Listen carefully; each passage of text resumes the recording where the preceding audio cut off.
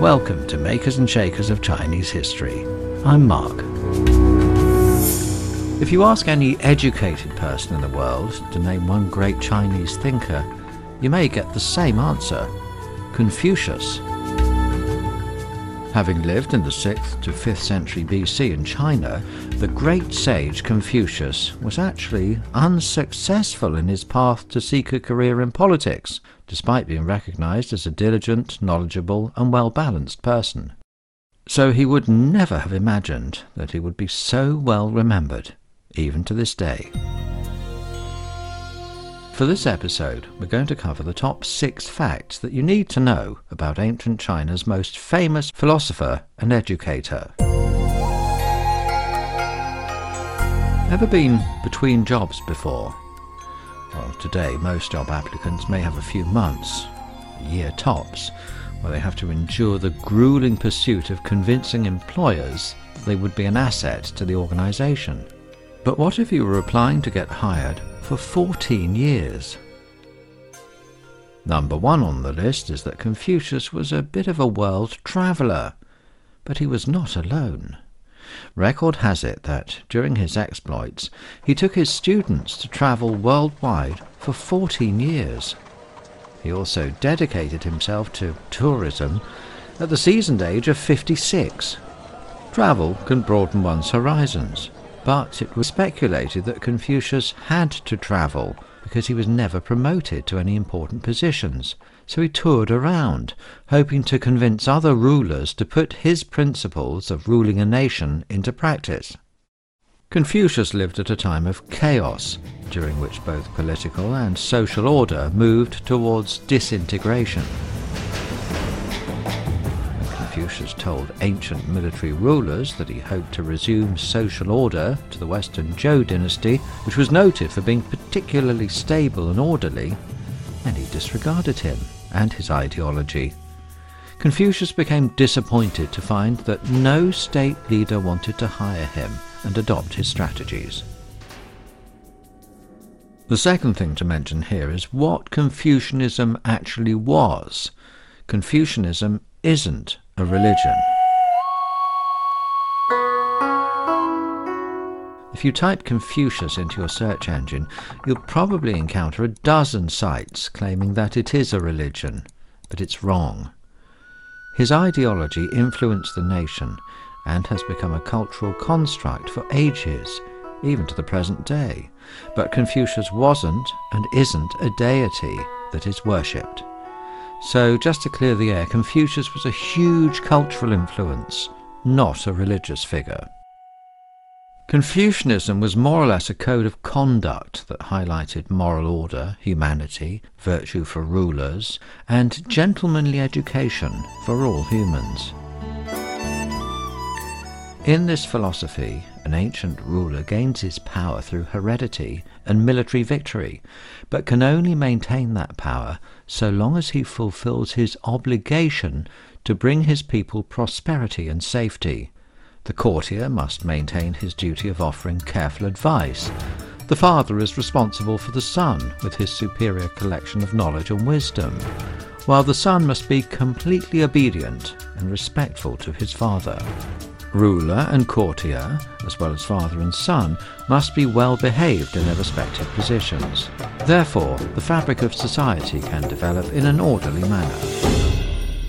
The third thing to know was that Confucius worked as a teacher by default. That is mainly, as mentioned before, since he was not put into any important government positions. Today he's considered the first teacher of China. Before Confucius, rich people hired tutors to teach their children. Confucius did not think learning should be just for the rich. He believed every man in China should learn. He saw teaching as a way to improve people's lives and change society. It's widely believed that Confucius first taught in the Liu state, located in East China, and had 3,000 disciples, including 72 sages. Next up, Confucius had to juggle many jobs at once in his youth. His father, a soldier and commander in the Liu garrison, died when Confucius was 3 years of age. The little boy was thus cared for by his mother within her meagre means. Confucius got married when he was 19, with the couple having a son and 2 daughters. He took up many minor jobs to support his family. His first occupation is recorded to have been a bookkeeper of the Liu Granary. It's noted that he also worked as a labourer, supervisor of the fields, shepherd, cowherd, and a clerk. His experience may prove sufferings are not all bad.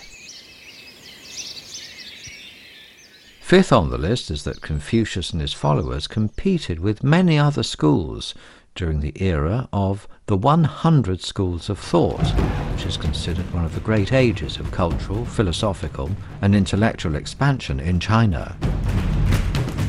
It took place during the Spring and Autumn period and the Warring States era, which spanned over 500 years, from 771 to 221 BC. The rise of disunity and civil strife gave rise to various philosophies, including Confucianism, Taoism, the school of Yin-Yang, and many other schools.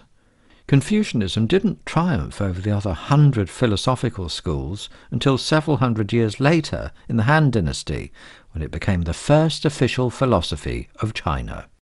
Han Dynasty rulers and their ministers wanted their rule to last, and they began reflecting on the reason why the previous Qin Dynasty perished so quickly. The Qin Dynasty was the first feudal dynasty to bring warring states to unity, but it was short-lived, lasting only 15 years. It has been believed that governing the world requires the establishment of an order that is not easily overthrown. The kind of order can not only rely on external constructs, such as system, law and penalty, but would also work to win people's recognition, so that the country may have long-term stability. Number 6 was about the very origin of Confucianism, also known as the Ru school of Chinese thought.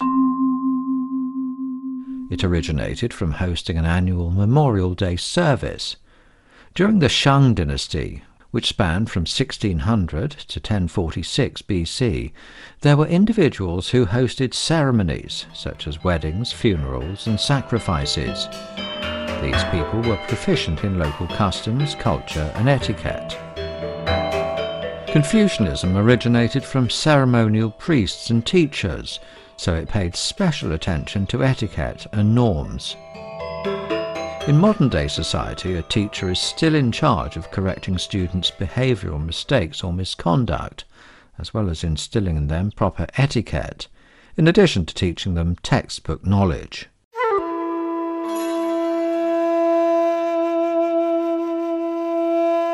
So to summarise here, and answer our key question of how one man's philosophy can give China and her people distinction among others, and, most importantly, what kind of person does Confucianism cultivate? First of all, a follower of Confucianism has firm values of life, such as loyalty to the country, filial piety to his parents, and constant motivation of building his noble spirit as he grows up. The individual would have a sense of responsibility and mission. His goal would be to lead a peaceful family and help maintain society in stability. Secondly, this person would be very conscious of the established order. This individual wouldn't be rebellious or against the expectations of their parents and family. In the Confucian value system, the highest level is moral character, followed by building a career and correct thinking.